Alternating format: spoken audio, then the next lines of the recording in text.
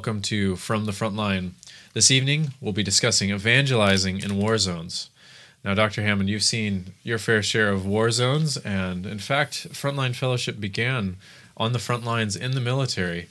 So this is something that's really been in the DNA of Frontline Fellowship and in your ministry over the last 40 years. So we look forward to hearing some more of the conversation tonight with what it looks like to evangelize in war zones. Well, as so many people's attention now is focused on the war in Ukraine, I think it's so important that Christians don't just look at any evening news with a perspective of the journalists, the politicians.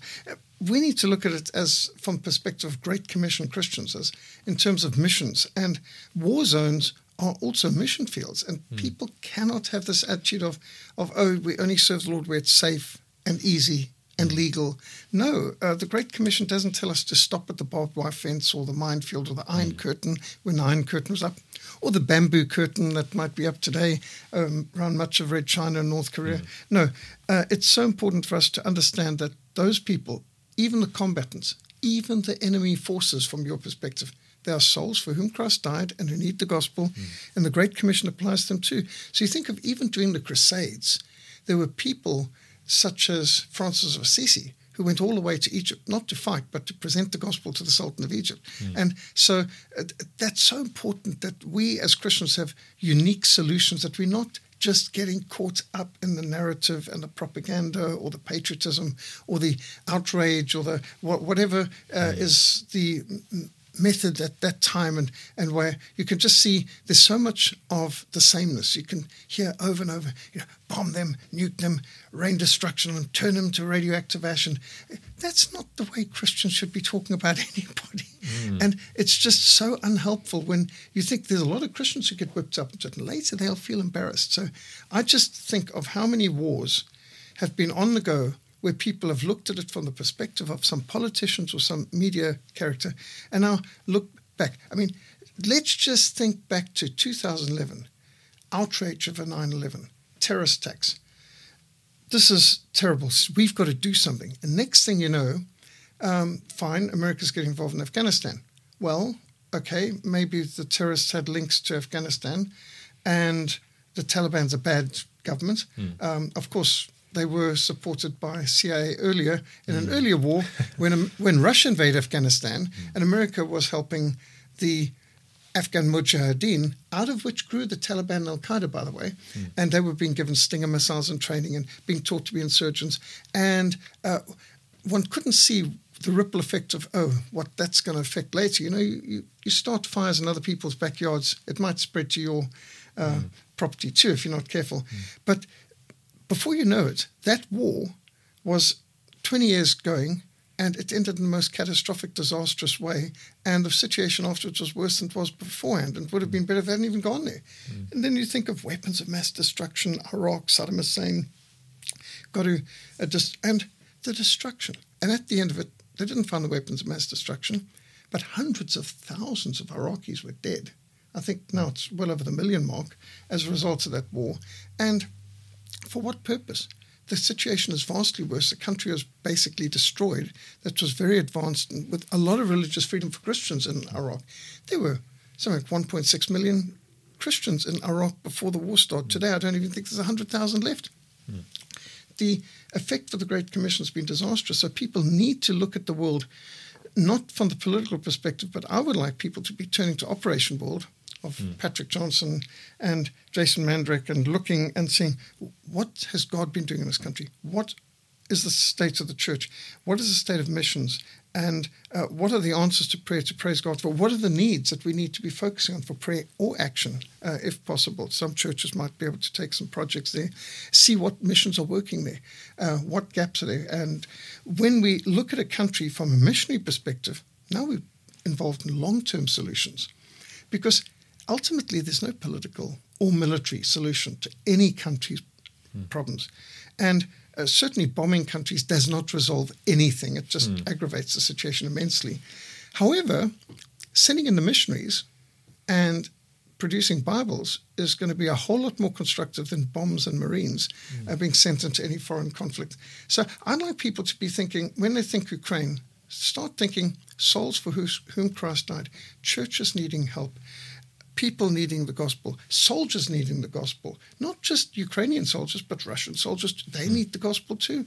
And if we can start to understand it from that perspective, I can look back over a lot of wars in Africa, out of which nothing but disaster came. But I can look back over missionary outreaches throughout Africa where phenomenally good results have come. And a lot of your perspective on how we as Christians engage in warfare and with the gospel, I think there's a unique sort of flair that Reformed theology, but also post-millennial theology seems to view these things, where you see a lot of conservative, even Christians in the States, sort of taking up the mantle and rah, let's go to war. And it's almost like if it's patriotic and we're Americans and we're conservatives and we're Bible-believing, we should be behind the wars of our nation. But you don't exactly take that perspective, and that's impacted by your eschatology, isn't that? Very much so, yes. When I started as a Christian, in fact, when our mission started 40 years ago, I was pre-mill, pre-trib, dispensational, rapture fever, living in last days, living in last hours, Jesus coming before the end of the year. I was absolutely convinced. I mean, there was just no doubt in my mind. So much so that I'm ashamed to admit it, that on our first mission to Mozambique, we did not take full Bibles. We took New Testaments. I didn't want to confuse the Mozambicans with the Old Testament. And I had flippant little comments like, well, we don't want them sacrificing sheep and building tabernacles in the desert now, do we? And I did not understand the foundational importance of the Old Testament. And I was not a Bible Christian as much as what we used to call that time a New Testament Christian. Not that there's any Christian New Testament would have called himself a New Testament Christian. When Paul said all scriptures inspired of God and is useful, he was referring to the Old Testament. That was the only Bible around at that stage. So it's quite sad how today we've gotten ourselves narrower and narrower, and also the idea of the gospel. I mean, my idea of the gospel at that stage was fairly narrow, get the guy saved. And again, there's a difference between the gospel of salvation and the gospel of the kingdom. Now, in the Gospels, we read Jesus preached the gospel of the kingdom. Now, the gospel of the kingdom is about the King of Kings and his kingdom. It includes the gospel of salvation, but the gospel of salvation is a small part of the bigger picture.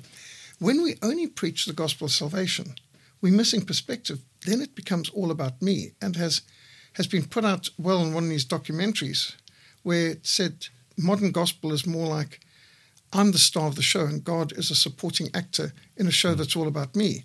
And unfortunately, while average Christian may not have put it that way, that's the way it often works out. Whereas when we start from the perspective it's all about God and where do we fit into his plan, that's a whole different perspective. A God-centered, a theocentric approach to devotions and doctrine is so important, whereas a man-centered approach is inevitably going to go wrong because you'll start to alter the gospel to be less offensive to people, you become more of a salesman. But we're not meant to be salesmen, we're meant to be ambassadors, we're meant to be presenting God's message. It's not mine to adjust and make less offensive and tailor-make and get out the censorship scissors. And that is a problem. So this is where we need to be people who preach the gospel of the kingdom. So as a new Christian and as a new missionary, I must say I had a fairly short-term goal because, we just got a chance to do one, maybe two missions, and then Jesus is going to return. And so I wasn't thinking long-term. But as I became, from Bible study, more and more reformed and realizing, wow, there's more truth per square inch in the reformed camp than there's anywhere else, and saying the depth, this is great. And also, to be honest, there weren't answers from my pre-mill, pre-trib dispensational background for a lot of what we're doing. A person would say to me, how can you smuggle Bibles into a communist country like Mozambique, Angola? It's against the law. I mean, what about Romans 13? You've got to submit to the government. And how do you respond to that? Well, I didn't exactly know how until I started to look at Lex Rex in defense of liberty against tyranny, studying the teachings of the reformers, the doctrine of the lesser magistrates, starting to understand, well, all authority is limited authority. All authority is delegated by God. All authority is answerable to God. God hasn't given a blank check to anybody, let alone political entities called governments. And God has instituted self-government, by conscience, family government, they have the rod, church government, they have the keys, and civil government. Now, obviously, your conscience can be deceptive. It is possible to be sincerely wrong. There's a way that seems right unto man, the end thereof is death. So our conscience needs to be kept to the word of God, because our conscience on its own isn't good enough. There are people who probably are enthusiastic jihadists who believe blowing people up is the right thing to do, because his conscience has been seared, and just like a compass can be interfered with by a magnet and doesn't give you true north. So again, church government. Could you have church leaders who are false prophets, false teachers, false brethren, false shepherds? Yes. In fact, there's lots of warnings against being deceived. That's why we had a Reformation. There were serious wrongs and false doctrine in the church. So why would it be that you could have parents who might abuse their children and abandon their children, even kill their children? You might have your conscience that's failing. You might have a church government that's apostate. But when it comes to civil government, no, they get a blank check. They're always right. You've always got to submit to them. That's not logical. And the Bible has many examples of civil disobedience which was honored by God. Like the Egyptian midwives who did not kill the Hebrew baby boys when they were born, because they said, oh, well, when we get there, they'd already given birth. And so they had an excuse. But they basically lied to Caesar, to Pharaoh. But what they were doing was saving lives. And Hebrews 11 puts them up as examples of the faithful. Now, similarly, Rahab lying to the Jericho guards in order to protect the spies of Joshua, and in this way she's in the line of the Lord and in the Hebrews 11 Hall of Faith, because she did what was right in resistance to tyranny. And tyrants don't deserve information they're going to use to injure or to kill the innocent and so on. And so it is with Bible smuggling and missions to persecuted church. Render unto Caesar the things that are Caesar's. Caesar deserves the coin. Give him the coin. But you don't give him everything he demands. Most things go to God. Render unto Caesar things to Caesar, and to God the things that are God's. Today, most people think of give God a coin and give Caesar everything else. And that's the wrong way around. The whole emphasis is to render unto God the things that are God's. And God deserves all honor, praise, obedience. And our children are not made in the image of Caesar, but in the image of God. And therefore we should be sure that our children are brought up in love and admonition of the Lord. So when it comes to Bible smuggling, I had to get the point of realizing nobody can countermand the King of Kings and Lord of Lords. Our Lord who gave the Great Commission is the highest authority. Not the UN nor Angola have any authority to countermand the Great Commission.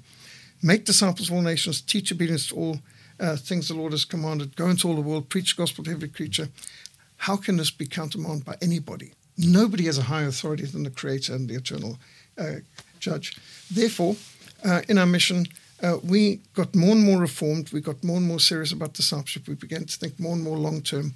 And when I started this work in 1982, I would never have imagined that in my lifetime, Mozambique would be free for the gospel.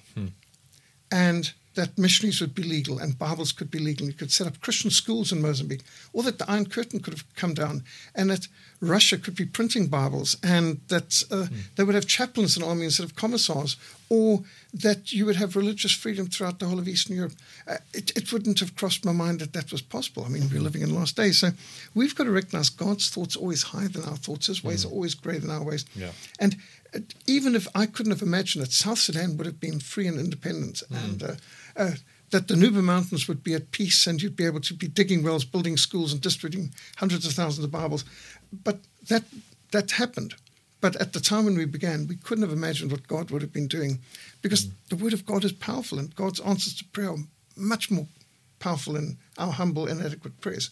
So, yes, I think if we can just look at war zones as a challenge, how are we going to fulfill the Great Commission in this challenging situation?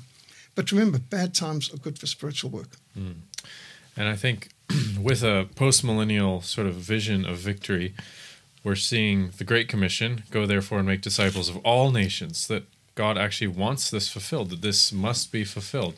And many calls we even see in Revelation how every tribe, nation, and tongue will be around the throne. Well, we believe this as Christians. So God's kingdom isn't man's kingdom, though. I think this is where some of these things sort of break down. And we often think, well, America, it was founded as a Christian nation, so anything America does, yes, has the stamp of God's approval on it. Well, God isn't behind the United States or South Africa or the Ukraine or Russia. He's for his kingdom.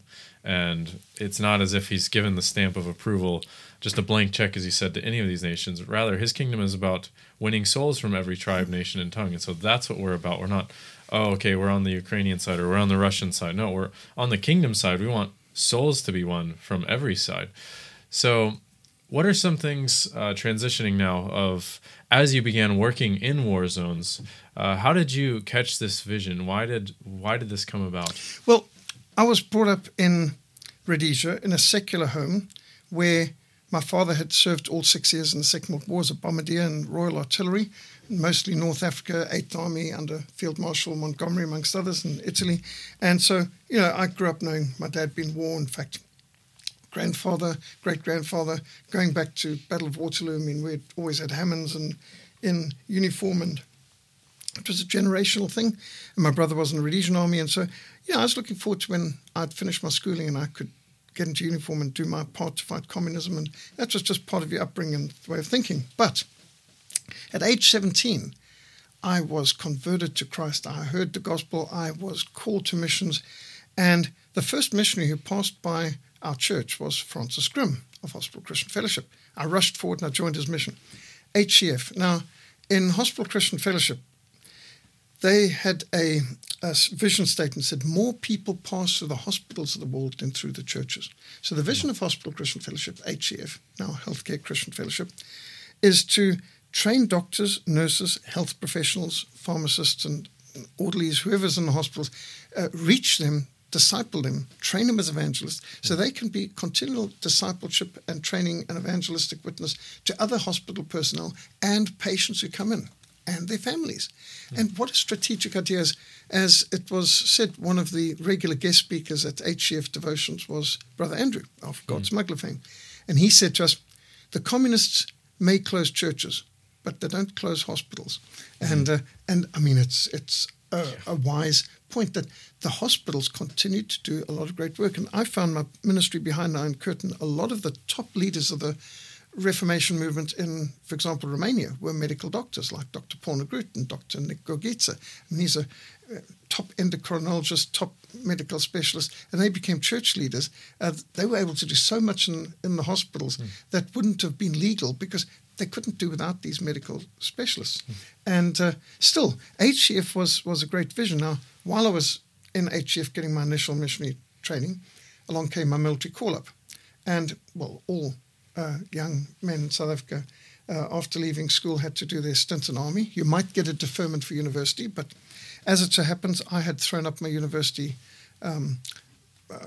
scholarship to be a history teacher at GCT. I'd even turned down an opportunity to go and study for foreign affairs at Stellenbosch University. And so I had 2 bursaries I threw up. And so my military call-up kicked in 6 months later, and I got called up to South African Infantry. And I went in there with a basically negative attitude. Even though my whole life I'd been wanting to be a soldier, now it was, I want to be a missionary. This is wasting my time. 2 years wasted. And I'm sitting there in this negative frame of mind of, why have I got to waste my time with this? And God opened my eyes and said, is this not a mission field? I mean, look around. From the sound of it and the look of it, there's a lot of pagans around here. I mean, not everyone around me knew the Lord, that's for sure. And so I suddenly realized, well, I wonder if this is like what Francis Grimm says, more people pass through hospitals of the world than through churches. Well, more young men in South Africa at that time were passing to military bases than probably through churches and youth groups. And is this not a mission field? Well, it wasn't a mission field I'd asked for, but it's a mission field God gave me. And the first challenge to me was to make a stand. And it was terrifying because, you don't want to stand out. And there's hundreds of men all with the same no hair, haircut, and brown uniforms. And there were maybe 500-600 of us in the hall. We'd be whittled down to 120 short order through selection. But on that first Sunday, I asked the chaplain, can I please speak? Go ahead. I stood up and turned, and my heart was pounding so heavy, it sort of drowned out everything. It was terrifying. It was intimidating. But I stood up and I faced the men and I said, I love the Lord Jesus Christ with all my heart, and I want to honor him during my next 2 years here. If anyone else feels the same, please see me afterwards. Let's start a Bible study and prayer fellowship. And I sat down. That's all I said. But that was the stand I need to make. And out of that started our prayer fellowship and Bible study group, out of which grew the mission ultimately.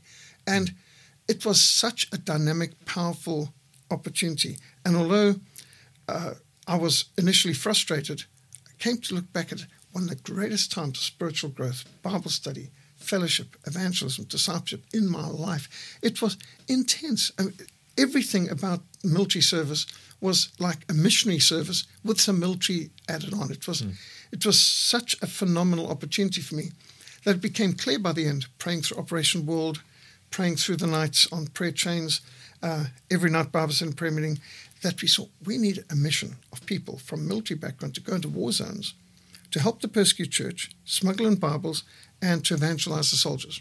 So we got this idea of evangelizing war zones, helping persecuted churches, and this was the vision.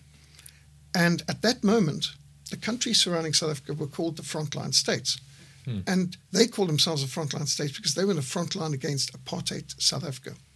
And so Angola, Zambia, Zimbabwe, Mozambique, they were the frontline states, and Tanzania called himself a frontline state too, although I don't know how they were quite they not weren't exactly connected. But anyway, so those were the frontline states. And so we were from the front line in the sense of being in the infantry. And so Frontline Fellowship was an ambiguous term. Wanting to be in the front line of missions, people recruit from the front line, and we're ministering into the frontline states. So that's where the name came from. But the vision was reaching our enemies for Christ. And there was this burden. We must, in fact, this is how it came to me. We were on an all-night prayer chain. It came to me praying through Operation World. The Cubans are sending their troops, 55,000 at this moment in Angola. Have we ever sent a missionary to Cuba? Russians are sending every kind of weaponry over to Angola. Have we ever sent a missionary to Russia? Not that I know of. Angola's hosting terrorists who are attacking us in Southwest Africa. Have we ever seen missionaries to Angola? Not that I knew of. And so you could carry on with Mozambique and so on. And I thought, well, they're coming to us with hate. We should go them with love. They're coming to us with bombs. We should go them with Bibles. They're coming to us with terrorism. We should go over to them with the gospel. And my idea was counterattack, and let them think they can destroy us with their communist terrorism. But we can do more than destroy communism with the gospel missions. We can win many of these people, our enemies now, to being our friends and brothers. And it was quite a dramatic picture and vision. And it was fulfilled. It may have looked ridiculous. I mean, we had people saying, this is not legal, this isn't possible, this is too dangerous, you're not the right person, this isn't the right time. I mean, a lot of people were Job's comforters and ministry of discouragement, gift of criticism. But I was so convinced that this is right. And God was merciful to use our fairly harebrained ideas, because bought a motorbike, and they're on an off-road 250cc XL Honda Scrambler, loaded up with Bibles, 100 New Testaments, I should say, and 1,000 World Missionary Press Gospel booklets in Portuguese and Shangaan and Ronga and Swa, different Mozambique languages, Jesus film, 16mm Jesus film, and rode off, two of us on two off-road bikes, into Mozambique, and we didn't know a thing. We didn't know a word of Portuguese. We didn't have a contact. I mean, talk about a faith mission. It was blind. And yet we got in. It was extraordinary. In a time of war, when South Africa had no diplomatic relations with Mozambique, 1982, April 1982, went through Swaziland. I knew enough to know we can't go from South Africa to Mozambique. There's no border crossing. So we went through Swaziland, which had diplomatic relations. And extraordinarily, God led me to a man to ask him for an invitation, a recommendation to the Mozambique embassy, because when I went to the Mozambique embassy, he said, well, you're not a citizen of Swaziland. You need a citizen of Swaziland to recommend you for us to accept your visa application. Well, the only person I had a contact with in the whole of Swaziland was Dr. David Hyde. And Dr. David Hyde was a Hospital Christian Fellowship contact. Now, it so happened that his son, Dr. Samuel Hyde, was Minister of Health. I didn't know that at the time. And so when I got a letter of recommendation from Dr. David Hyde, who, by the way, was also the personal physician of King Sobhuza, who's the monarch of Swaziland. Yeah. So his letter of recommendation on letterhead was, whoa, and he's the same family as the Minister of Health. So next thing, I got a diplomatic gratis visa, a free visa, which, as you know, is quite rare. Yeah. and with that diplomatic gratis visa in passport, I got through on magic carpet, through the roadblocks. The moment they saw this, there was no searching, no anything. Wow. So it was just God's provision. And how did I know about all these things? Yeah. But we're going in with 5 roadblocks, getting into Mozambique, and no tourists are going to Mozambique. 1982, war zone, communist state, just nothing. And no trade either. And I get to the city, pitch dark, sunset, pitch dark, no street lights, total power failure. They didn't have power failures. They occasionally got electricity. And so I'm standing in the dark at the side of the road, just greeting people who are passing by. Hello, hello, hello, hello. And after quite a while, somebody said hello back. And I turned and said, do you speak English? And he said, yes. And I said, are you a Christian? He said, praise the Lord. And I said, hallelujah. He said, do you have a place to stay? I said, no. He said, you must come stay in my house tonight. Well, that was an answered prayer. He said, do you have a translator? I speak Ronga, Tsonga, Tswa, Portuguese fluently. Wow. You've got the job. And it turned out to be a Church of England man, Anglican, in Maputo, and a Mozambican, of course, but he understood English because he'd been trained. Just the key person I needed. And before the next morning, I don't know if he slept, but the next morning he had hundreds of people gathered, an underground church service, all sorts of opportunities. And then to show you, again, my gullibility as a brand new missionary, not knowing a thing about anything, I tell the people, we've brought the Jesus film to show you. People are excited. Does anyone know we can get a 16mm projector? Just absolutely depressing. Oh, no. And then I had someone say, don't you have a generator? No. We don't have any electricity in Maputo. Oh, no. Oh. Well, okay, that seemed to be in a bit of a damp squib. I brought 16mm 4 reels of the Jesus film, but I didn't bring a projector. I didn't bring a generator. And, well, afterwards, someone came to me and said, I work at the British Embassy. And he said, come to the corner of Vladimir Lenin and Mao Zedong tomorrow. And, Actual street names, yeah. Actual street names.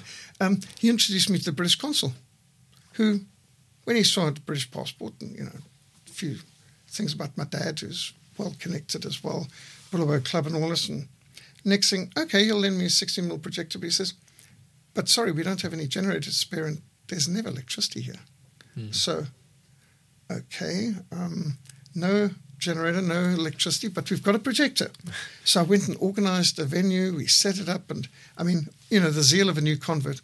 And the people said, but there's no electricity. And by the way, this church, there was no roof, there's no windows. It was bullet scarred, it was hollowed out wreck. And there were just some wires in the corner, whatever plugs there were have been looted. Obviously, there's no light bulb. So I took the wires out and started to mesh them together and had to take the plug off our plug for our projector and tied the wires together. Let's pray for electricity. And the people are, this foreigner is really gullible. But would you believe it? God was so merciful. Electricity came on. Oh, wow. We showed the Jesus film all the way up to the crucifixion. And in the middle of the crucifixion, power went out. I thought, well, that's not bad. Yeah. So I stood up and I gave an impassioned preaching by some torchlights and with the translator. And as I am sort of getting to the end of the sermon on the importance of the cross, the lights come back on. Wow. The people astounded said, if the lights come on, it's maybe the only time in the whole week you're going to get it. Wow. So we finished off the film to the end of the resurrection and the power went off again. And it was just, how can you explain that sort of thing? It was just so charismatic, except that I was a Baptist. And we had these sort of miraculous provisions and extraordinary things. And people come. There's another time I was showing the Jesus film in a massive, massive old empty church, maybe 2,000 people there, colossal amount of people. And at the end, at that point I was more organized. We actually had generator and all this too.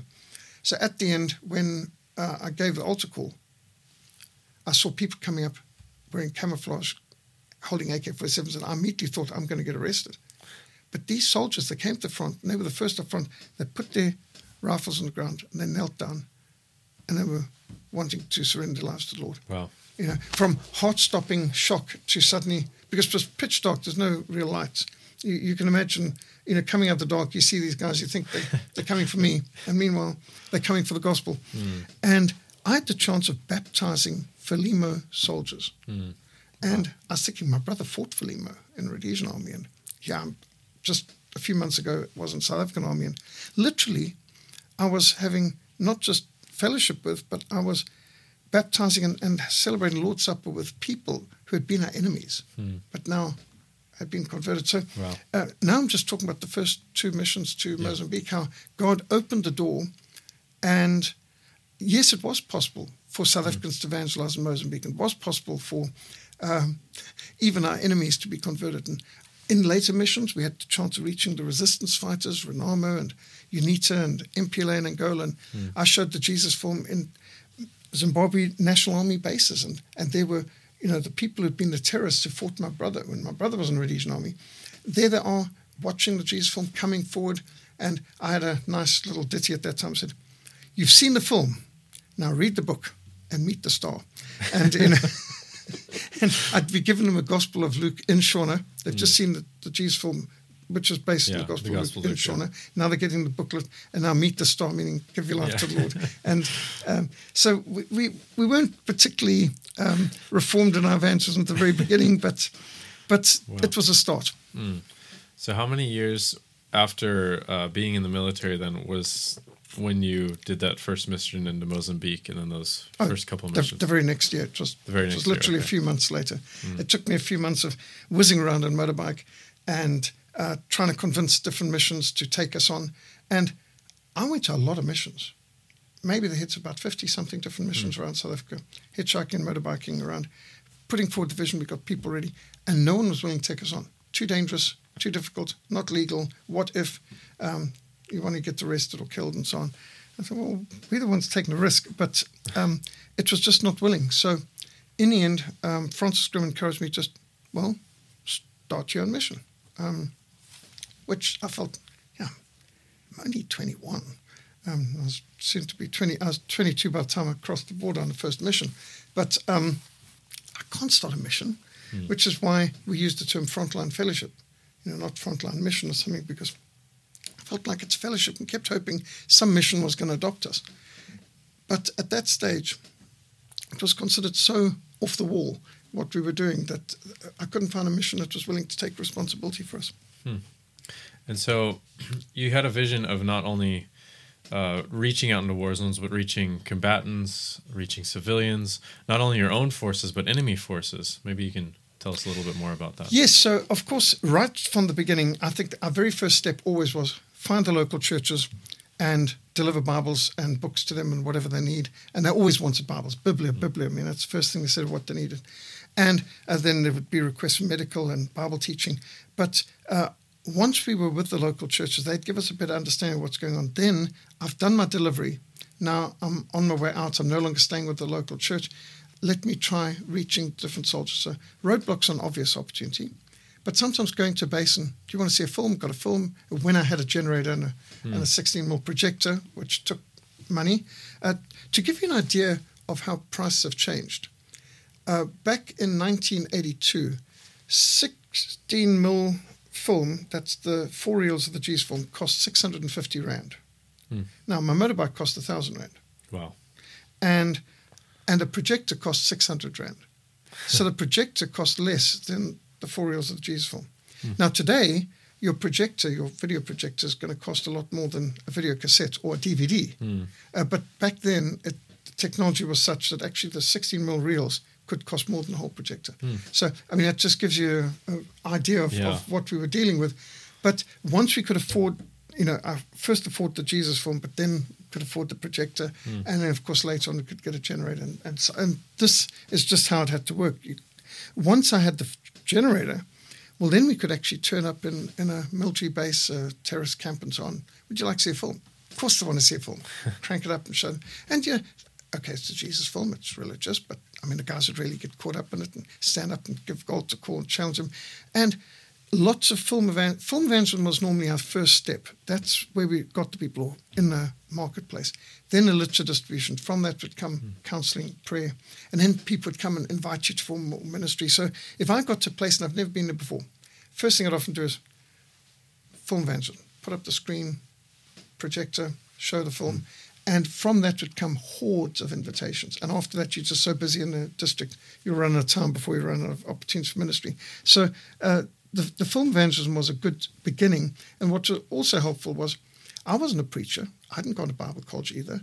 And, it was a challenge for me to be able to give a 2-minute introduction or conclusion to the Jesus film. But I learned how to preach, introducing the Jesus film and concluding it. And remember then, you'd get 5 preaching for every film because you got 4 reels. So you preach before and between each reel. While one of your team members is changing the reels, or rewinding and so on, one of us could stand up and preach. And so, in fact, film evangelism was a wonderful preaching opportunity. But it also stretched me because I had to learn how to start to preach. And when I went to college, I knew what I was studying for, so I was more motivated. And it was to the thanks of my pastor, Doc Watson, who insisted you must go to theological college. He said, it's obviously not a flash in a pan, he said. The deacons all said that, Peter Hammond's a flash in a pan. He won't last 6 months, won't last 3 months. Nobody else can be a fanatic like this for so long.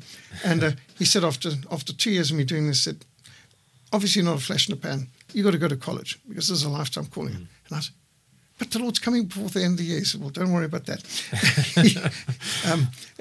The mission field's still going to be here.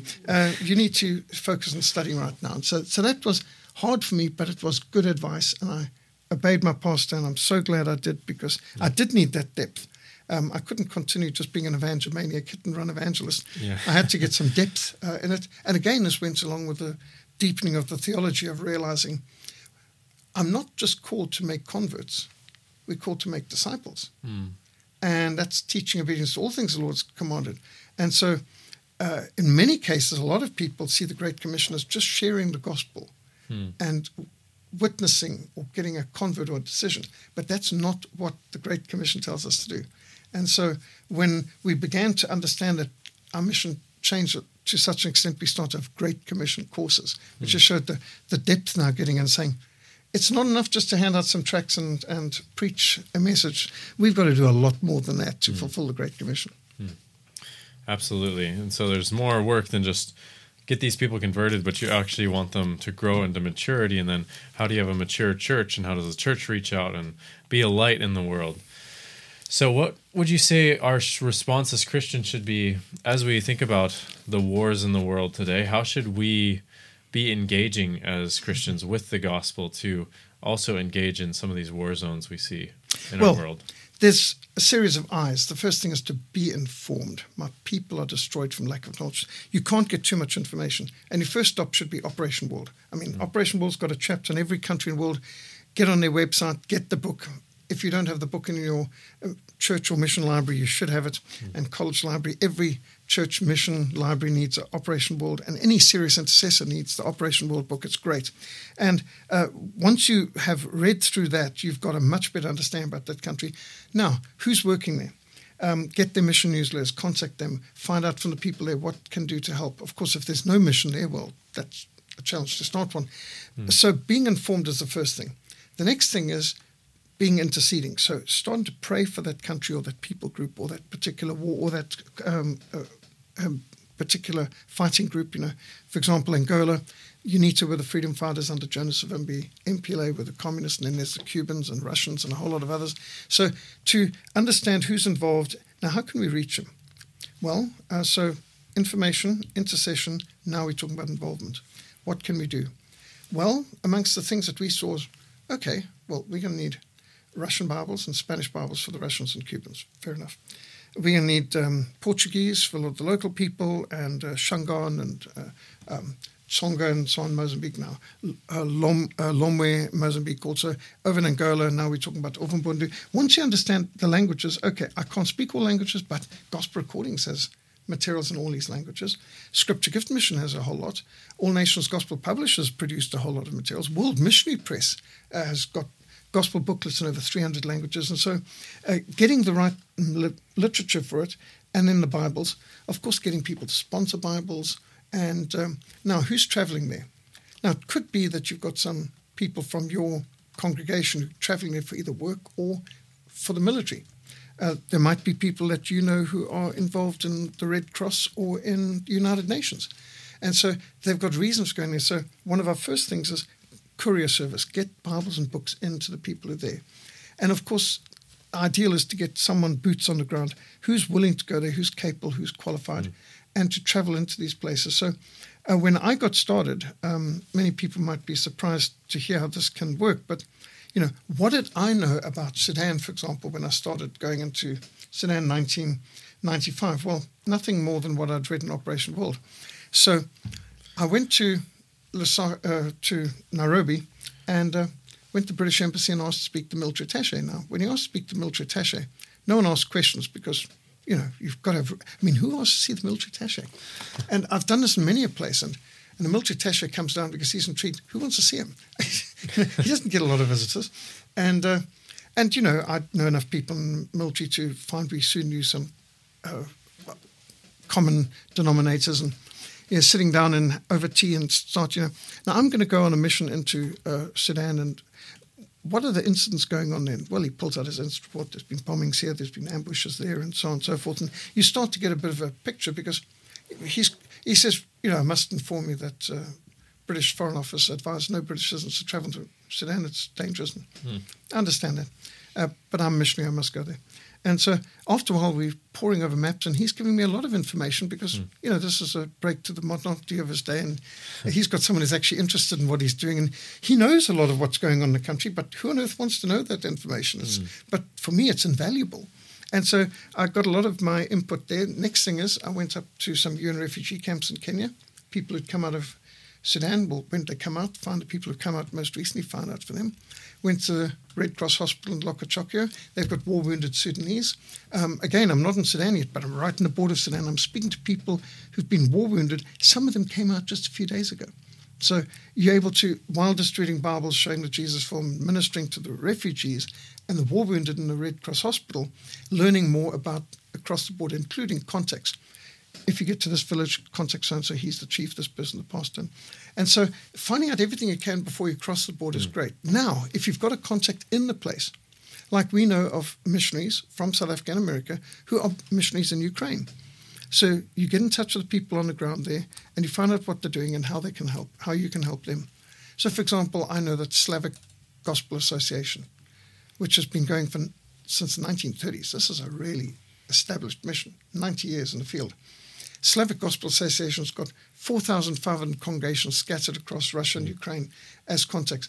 They are organizing millions of meals. They're doing vast amounts of packages, blankets, clothes for refugees, meals, Bibles. And they've got the Bibles in the right languages, Ukrainian, Russian, and so on. So, you know, obviously, I would say you're going to Ukraine or Russia, get in touch with the Slavic Gospel Association to find out what they're doing. If you're interested in humanitarian work, Samaritan's Purses work in Ukraine. So find out for them. I know they're also dealing especially with refugees, medical, and so on. And so there are groups that you know that are going, that are evangelical. Will find out what they're doing, learn from them, help them out. If you can go, go. If you can't go, well, see if you can sponsor X amount of love packages or Bibles in those local languages. And if you want, you can contact us. We'll put you in touch with some missionaries we know in Ukraine or Russia. And the point is, we must all pray. Most of us can give, and some of us can even go. Absolutely. And so if there are those of you who are interested in working in war zones, you feel that the Lord's calling you there, or in the mission field, we also have a Great Commission course that we do every year as well. There's one coming up June, July this year. 24th of June through to the 13th of July, we've got another Great Commission course, 3 weeks, intensive, boots on the ground, body, mind, spirit. If you're interested in cross-cultural missions and how to comprehensively fulfill a Great Commission, it's a great place to start. It's a small group. It's a concentrated focus group based in Cape Town. If you're interested, contact us, mission@frontline.org.za, mission@frontline.org.za, and you can also see details on the Great Commission course, including videos and so on of previous ones and evaluations, and that is on www.frontlinemissionsa.org. That's the website. I can also say that coming up, I'm completing a book, by God's grace, Frontline Behind Enemy Lines for Christ, and this is an overview of a lot of the great things that the Lord did in spite of us over the last 40 years, and a lot of anecdotes and answers to prayer and evangelistic opportunities, and how God turned some very bad situations into trophies of grace, and just to see how the world has changed in the last 40 years, and not all of it for the bad. I mean, Mozambique is now free for the gospel. South Sudan is a free, independent country. The Berlin Wall's down. The Iron Curtains collapsed. Bible distribution throughout Eastern Europe is now legal and free. And so it's so much good that we've seen many answers to prayer and a lot of answers to God's grace and mercy of intervention. So Frontline Behind Enemy Lines for Christ book should be available by early April, God willing. We should be getting it to the printer this week. Well, thank you so much for listening in tonight. We pray that this has been helpful for you as we think of the mission that we have as the people of God, as the children of God. And we think about Jesus. Paul says in Romans 5 how even while we were enemies, Christ died for us. And that's the mission God had for us, that even as we are his enemies, he sent the Son to us. And as Jesus says in the end of John's Gospel, he says, "Peace be with you. As the Father has sent me, even so I am sending you." And so our job is to proclaim in his name to all nations the gospel of repentance and forgiveness of sins.